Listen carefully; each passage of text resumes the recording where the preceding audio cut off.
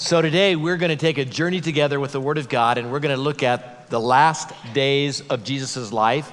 And we're going to look at his entry into the city, and then we're going to look at some very specific things that Jesus did. And the question we're going to look at today is why? Why did Jesus do what he did? Because I think if you get to understand the why, then the scripture becomes alive to you, and I think that it will be very valuable for your walk this week. So as you came in, you got some palm branches, and I don't know if you know what those represent, so let me just kind of give you an indication of that. This is what they laid at Jesus' feet as he as he rode into the city of Jerusalem. And it represents power and peace and victory, those things. And so that's what they were proclaiming about Jesus. We're going to talk about that in a few minutes. We're going to talk about how he entered the city. We're going to talk about why he came in the city the way he came in. And then we're going to talk about why he died and how his death makes a major difference in how we even see life today. Is that fair? You want to go with that journey with me? Okay, we're going to do that then. So I have to say that for some, Jesus isn't the God, Jesus of the Bible. So for some people, they have adopted a view of Jesus that is other than what the scripture actually represents him to be. So let me give you a couple examples of that. For some, Jesus is just a good luck charm. That's why, why some people wear a cross around their neck. They wear this lucky charm around their neck. And so this lucky charm is, like if you need a parking space, he's your guy. Jesus, anybody ever prayed when you're looking for a parking space, Jesus, please help me find a parking space? I'm just going to say that's not the Jesus of the Bible, okay? Smile at me when I say that. So he's not a good luck charm. Some people believe that, if you want to do good on a test, Jesus is your guy, right? So I didn't study last night, but I'm going to take a test today, and so would you please give me recall of things that I didn't study? That's not the Jesus of the Bible. And for some, he is Aladdin's lamp. You know what I mean by that? You just kind of rub his belly and you get 3 wishes. And for others, he's let's make a deal. He's kind of a let's make a deal, God. If you do this, I'll do that. And all those things represent a false Jesus. So the Jesus that I worship, the Jesus that I've known for 40 some years now, is the Jesus of the Bible. And the Jesus of the Bible is simply this: he is the King of Kings and Lord of Lords. He is the creator of the universe. He is the God that I bow to every single day. That is the God that I worship. That's who Jesus is. And I hope that's who Jesus is to you. And we're going to take a journey with this Jesus and see where that leads us. And I just want you to know that my Jesus, the Jesus that I know, is a Jesus that is worthy of my life, of my love, of my worship, of my very being. I give him all, and he is the reason that I take my very next breath. That's the reason I exist. And so that's the Jesus of the Bible. So with that in mind, there are 5 defining acts that Jesus did in his last days on earth. And let's look at them. And let's see if we can relate to them and see what God has to say to us today. So the first thing that I want you to notice right out of the gate is how Jesus entered into the city of Jerusalem. He was coronated as a king in his entry, and that's found in Matthew chapter 21, verse 6. If you brought a Bible, you're welcome to turn there. If you didn't, you can look on your phone, or if you didn't bring any of those things, I know everybody has a phone, you can look on the screen and we'll read the verse together if you're like me and are lazy when you come to church. I didn't say that out loud. I was thinking that thought. It just came out of my mouth. Would you please forgive me?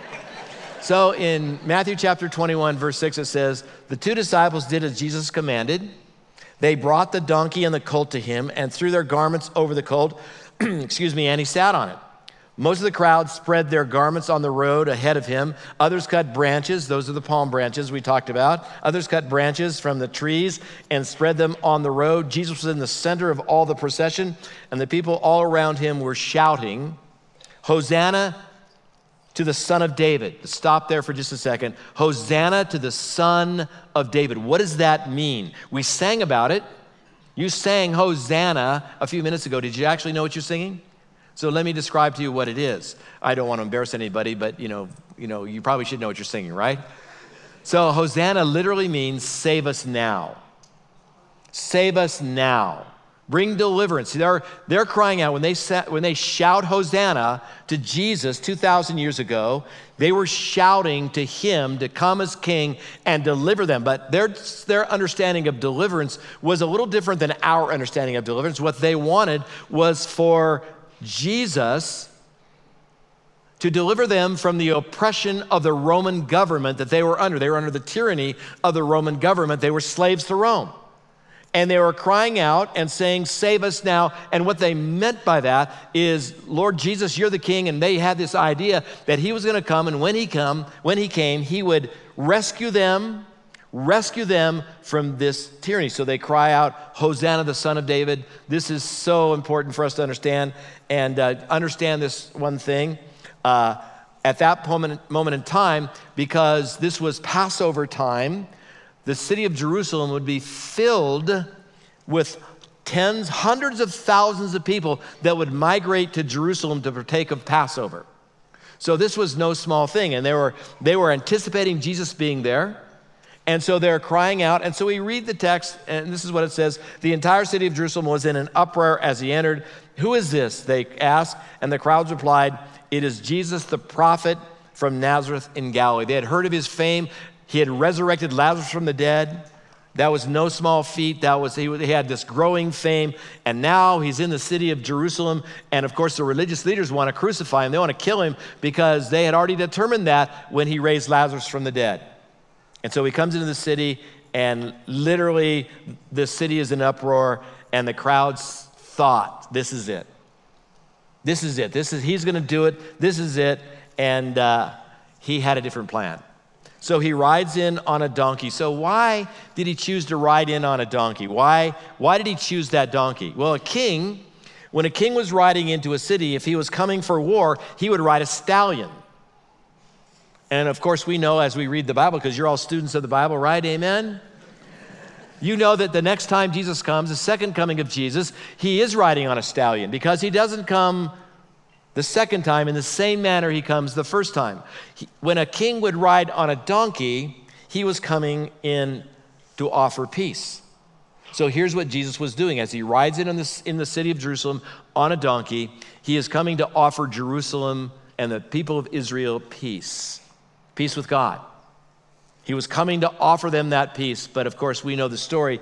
They rejected him, crucified him, and again, God turned to the Gentiles, and that's why you and I are sitting in church today. It was also fulfilled prophecy.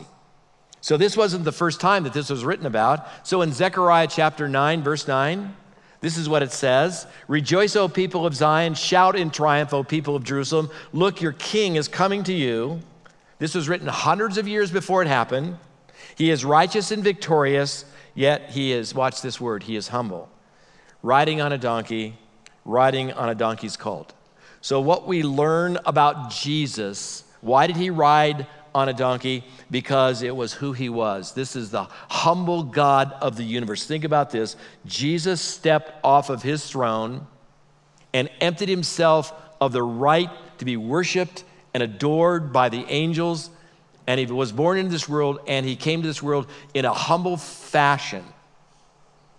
And he enters the city of Jerusalem in that humble fashion as a mark of this beginning Holy Week, and he rides in on a donkey in absolute, Zechariah says, in absolute humility. That's the first thing that I want you to see, is I want you to see the humility of Jesus. Secondly, the second thing that I want you to see is the second thing that he does. One of the things that he does, the second thing I want to talk about, is that Jesus actually weeps over the city. So I have to give you a context for this. So Jesus had a headquarters that week. He was in a town about a mile's journey from Jerusalem. And every day he would make that journey into Jerusalem. He'd walk into the Jerusalem, or he'd ride like he did the first time. So one of those days, Jesus looks over the city of Jerusalem as he enters the city, and he literally weeps over it. He cries. So we see this in Luke chapter 19, verse 41. It says, now as he drew near, he saw the city and wept over it, saying, if you had known even, excuse me, I said that wrong. He saw the city and wept over it, saying, if you had known, even you, especially in this your day, the things that makes for your peace, but now they are hidden from your eyes. What a confronting passage of Scripture. What a challenging passage of Scripture, because I wonder how many times that Jesus weeps over us thinking, had you only known, if your eyes were only open to see who I really am. And so why did Jesus cry? Why did he do that? I think there are two things that make Jesus particularly sad. Number one is when we are religious but wrong. It makes Jesus sad. And before you judge everybody else around you and the world around you and Israel and whatever you're going to judge, look into your own heart and know that maybe you don't have it all right. What makes Jesus sad is when we have religion but we get it wrong. And that's such a destructive part in our life, because here's the reality: devotion is not the criteria for heaven. Let me say that to you again, don't miss it. Devotion is not the criteria for heaven. Neither is sincerity. That's not the criteria for heaven. The only people that go to heaven are the people who have forgiveness of sin through the cross. And so this is so huge. So he weeps when people are religious, but they are wrong. And he weeps when he knows the end, when their end is destruction. So I want to tell you a story that relates to what we're talking about here today. In 1995, probably before some of you were born, there was a flight that took off from Miami going into Colombia. And so modern technology, even in 1995, they did have some modern technology, just so you know. It's for the record. And so they took off and they punched in the automatic pilot stuff. And I know you know this, but lots of times pilots don't make their own landings. They're punched in and the plane just goes in, and sometimes they land, sometimes they don't, in terms of the pilot himself. And so in this particular case, they plugged in the numbers, but they plugged them in wrong. And so on all their gauges, true story, on all their gauges, everything looked right. Normal. Good. It was going to be a great landing, except the numbers were wrong. And they ended up on the side of a hill. And everyone on that plane died because they had punched the numbers in wrong. Everything looked good. Now think about that as it relates to us. Think about Jesus. Think about when he entered the city of Jerusalem. This happens to religious leaders sometimes when they're on autopilot and they think they've punched in the right numbers, but they're just wrong. It happens to us when we look to religion as the answer. Everything on our gauges look great, but let me say this over and over to you again and again and again. Religion is not your answer. Religion has always been the enemy of what God is trying to do with his people. Religion leads us in a wrong path.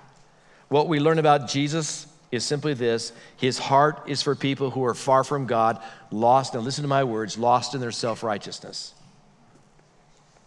Oftentimes, religious people are lost in their self-righteousness.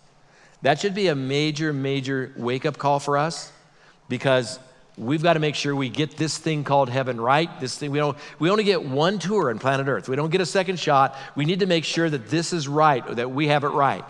And we need to make sure that we don't have the wrong numbers plugged in and we're just on autopilot, just landing the plane. I'm just simply saying Jesus cries when we are doomed for destruction, when we have religion but are lost in our sin. The second thing that Jesus does is Jesus curses. Did you know that? He curses. So let me show you this. Matthew chapter 21, verse 18, this is what it says. Now in the morning, as he returned to the city, he was hungry. Jesus was human. He was hungry. Walking into Jerusalem and seeing a fig tree by the road, he came to it and found nothing on it but leaves. And he said to it, "Let no fruit grow on it forever again." Immediately the fig tree withered away. The next day the disciples noticed it, but Jesus cursed it the day before, and it died. Do you know why? Because leaves represented that there was going to be fruit. So Jesus saw the leaves. He walks over to the tree and sees that there is absolutely no fruit. This fig tree is very symbolic of people, honestly. So what makes Jesus angry? What makes Jesus curse certain things? When there is repeated religious hypocrisy in their lives. This tree was a standing example of hypocrisy, claiming to be one thing, but in actuality, not really that thing. That's hypocrisy. So for me and for you, how I live my life on Sunday mornings should be no different than how I live my life on Monday mornings. And if it is, then you are involved in religious hypocrisy, and Jesus speaks to that issue right here. Repeated religious hypocrisy. So I'm going to tell you a story from my own personal life. So several years ago, I was sitting in my office, and a man just knocked on the door and came in, and he had been traveling the country, and he walked in and he told me that he had memorized the entire New Testament. I go, wow, that's impressive. Memorized it verbatim, the entire New Testament, and now he's working on the Old Testament. And then he began to rebuke me for not having done the same thing. You're a pastor, right? You should have the whole New Testament committed to memory. And I'm thinking, I have trouble remembering all my kids' names, okay? I'm just saying, okay? Let's just be honest about that. And so he started chiding me for that. And as he sat down and he told me his story, the reality is that his wife had kicked him out and was divorcing him. You know why? Because he was abusive in their home. And so she had had enough. So he wasn't able to translate, listen to this carefully, what is written on the pages of Scripture into his own life. It doesn't matter how much you've memorized. It doesn't matter how much you know. The issue is how much is it translated into your own soul and then lived out in front of the people that know you the best. My life should have no difference between Sunday and Monday. I should be the same. Not perfect. We're all sinners, not perfect. But the reality is there shouldn't be a religious hypocrisy that goes on in my life. So what I learn about Jesus is his desire for our lives to have authenticity in it. Jesus isn't interested in your religious devotion. He's interested in your authenticity. That's what he's interested in. He wants to know what your wife knows. Is there a difference between Sunday and Monday? Is there a difference between those 2 days? And how I live my life, he's looking for people who will be authentic, honestly admit where they're failing. He's looking for authenticity in your life. That's what I learned from the life of Jesus. And then Jesus does something else that week. He cleanses. So let me show you this. In Matthew chapter 21, it says, verse 12, it says, then Jesus went into the temple of God and drove out all those who bought and sold in the temple and overturned the tables of the money changers and the seats of those who sold doves. And he said to them, it is written, my house shall be called a house of prayer, but you have made it a den of thieves. So what was going on here? Was it wrong for them to sell stuff in the temple? The answer is no. It wasn't. Here's what was going on. Remember I told you early on in the sermon, that a couple hours ago when we started this sermon, remember I said that at this time of year, there was a pilgrimage that was made to Israel and Jerusalem in particular, and they were there to celebrate the Passover. And so to celebrate the Passover, you would have to have sacrifice. So if you are a rich dude, you would take a lamb.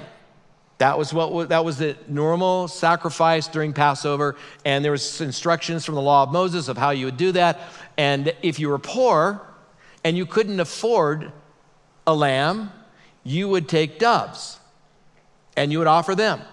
And remember, they're traveling, so they wouldn't carry a lamb with them. When they got to Jerusalem, they would do two things. First of all, just like any traveler, they would exchange their money. They would exchange their money. They had to have the right currency. They had to have the right currency to buy these offerings. And so think about it this way. So these travelers come into Jerusalem and they are wanting to make these purchases so they can be right with God and they can do the right things.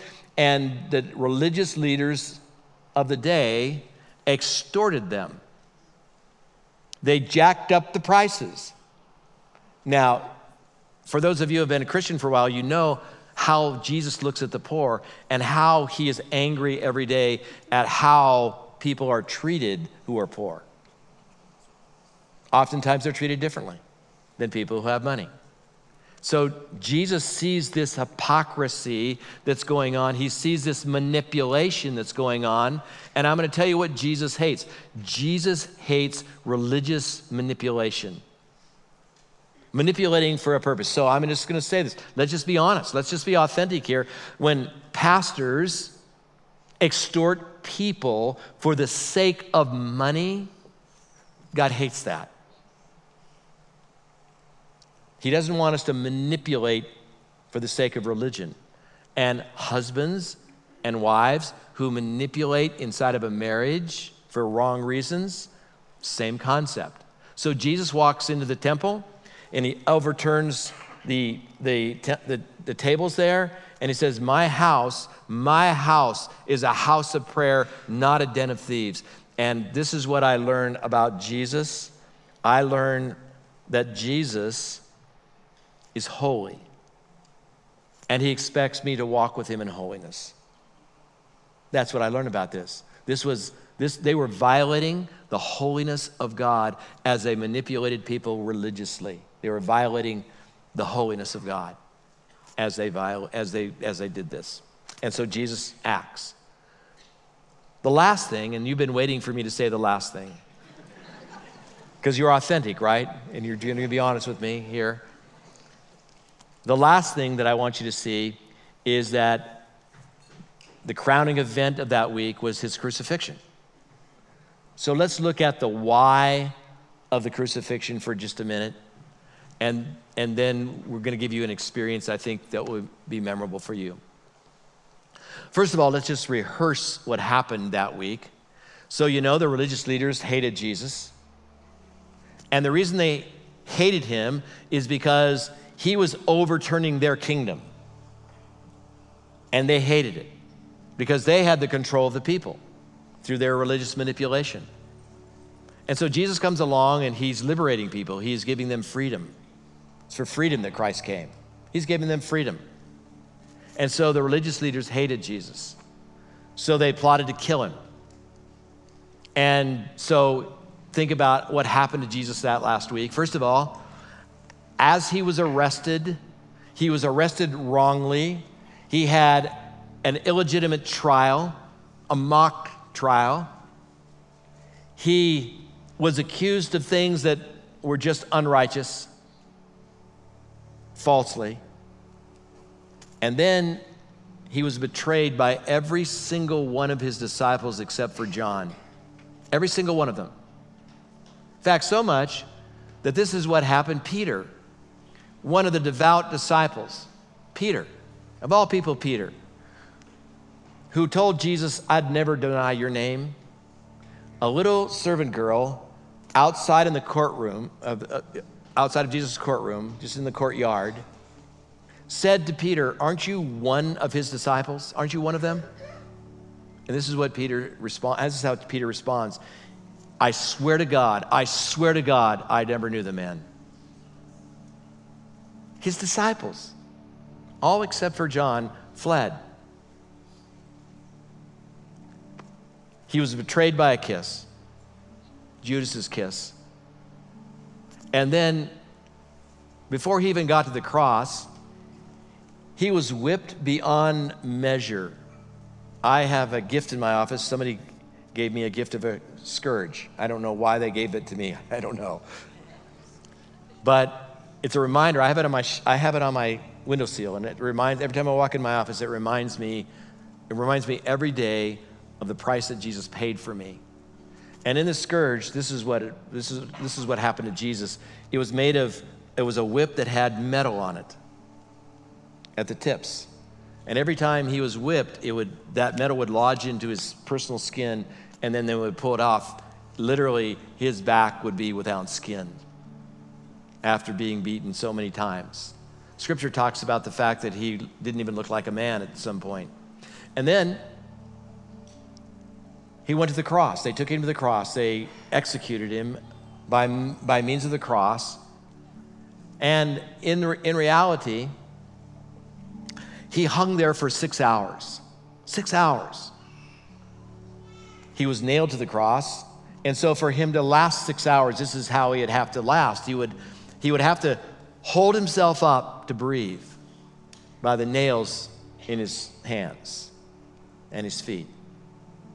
And then in exhaustion, when he couldn't hold it any longer, he would just collapse. He lasted longer than most men would last. He was a man's man. He lasted for 6 hours. And then one of the last things he says from the cross, which is probably the most important words for your life and my life, is he said, "It is finished." It's finished. And he died.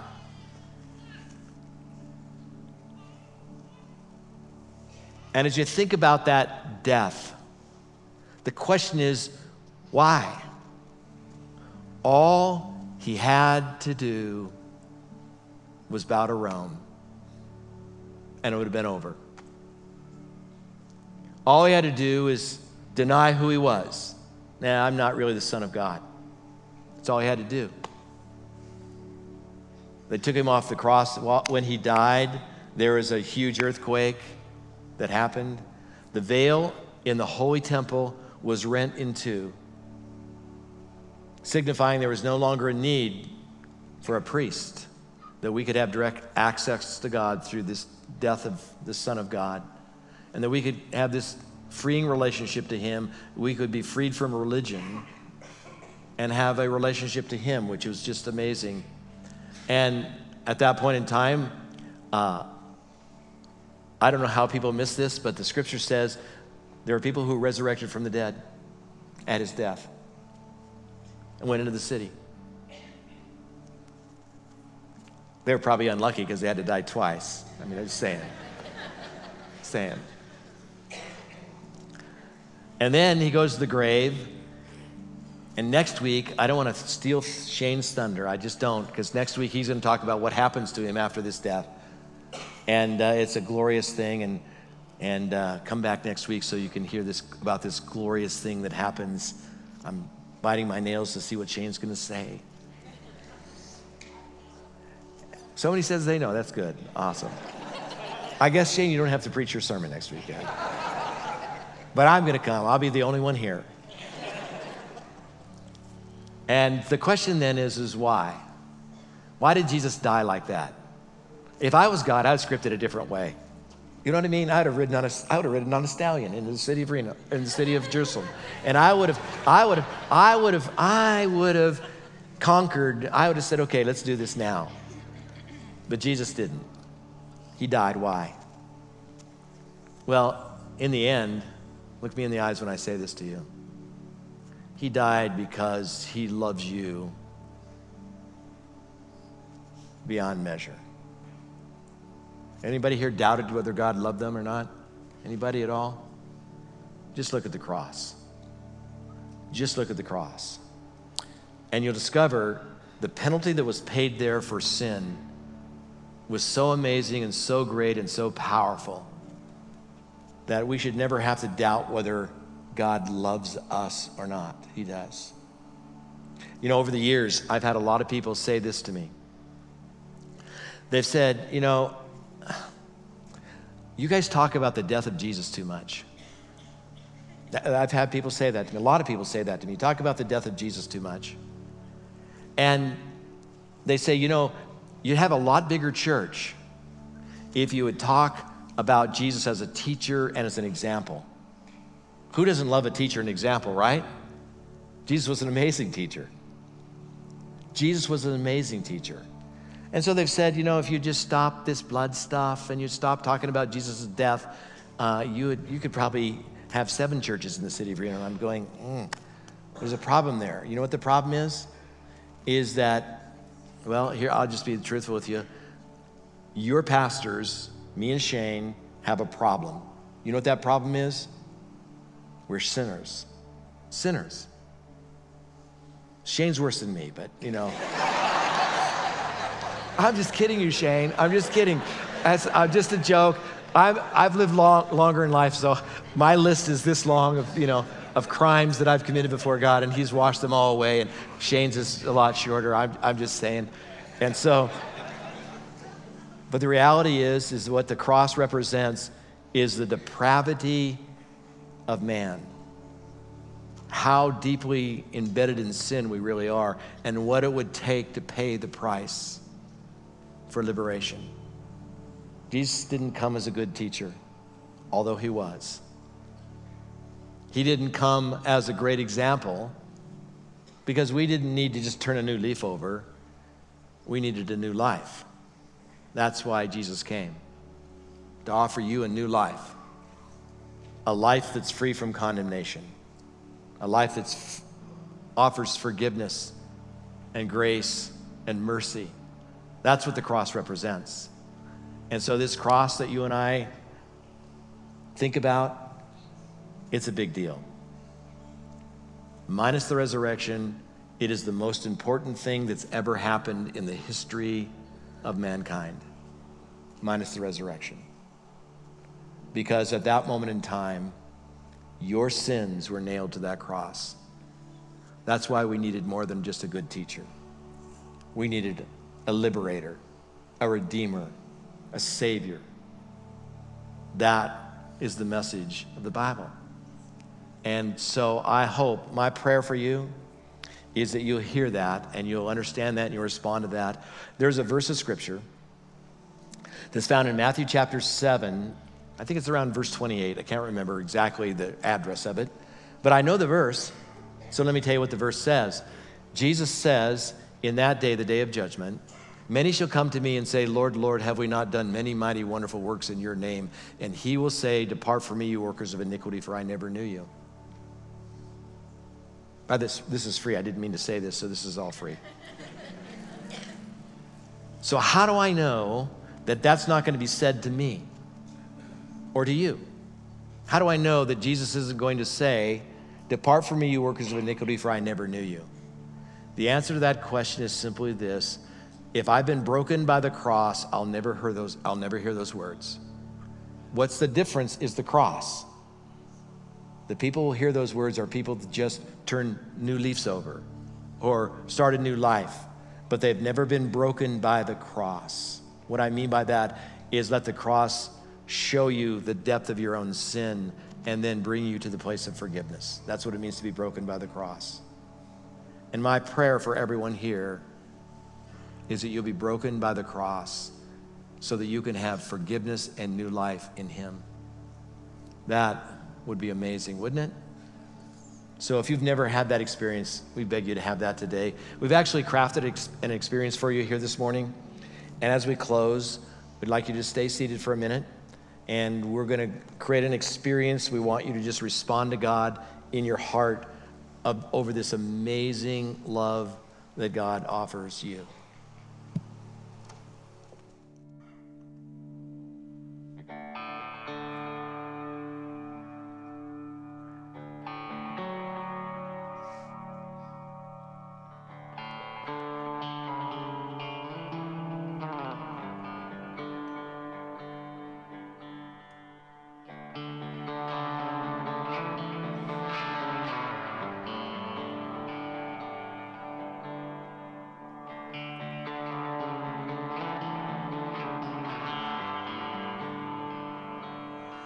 Trouble Messiah, you pray through the night, unbearable sorrow, the world on your mind, betrayed by the kiss of a friend, you were taken by your own free will, rejected and disowned by those you came to heal. Stripped of your clothes, you were mocked, you were beaten, made a king of fools, a crown of sorrow driven deep into your brow, yet you made no sound.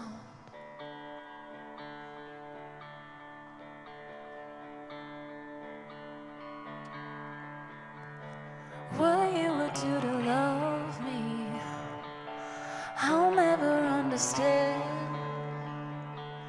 What blows my mind away is as I am.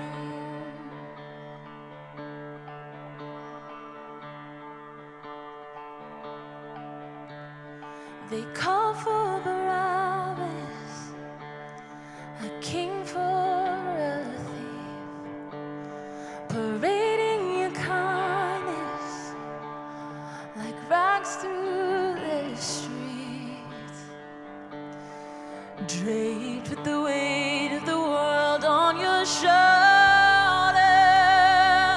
as you climb that hill, a burden far too great for flesh and bone to bear. You stretch out your arms as you welcome those Roman nails, your body frail, the very hands that shape the world hung up to bleed. Lifted on high, crucified, him who knew no sin, the Nazarene, the Son of Man, Lamb of God, Emmanuel, given to die.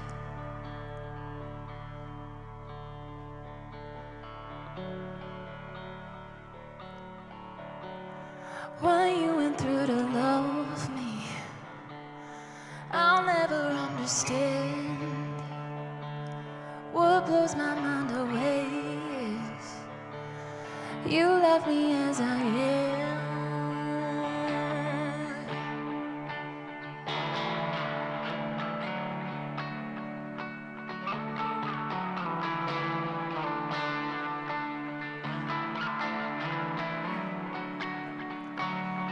Precious Redeemer, Lamb that was slain, hope for the hopeless, lifter of shame, friend to the sinner, your grace to my soul. Death is defeated, now my sin is gone, and I'm blown away. Yeah, I'm blown away, crushed by the weight of the world that you came to save. You took my place, your blood is rivers flowing freely to the ground. Yield in your spirit, you let out a holy cry as you gave your life. Oh Lord, Lord, we must have back tonight. Oh my Jesus Christ.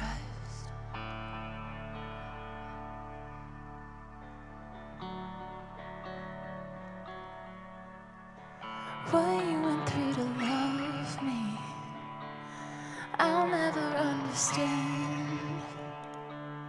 What blows my mind away is you do it all again.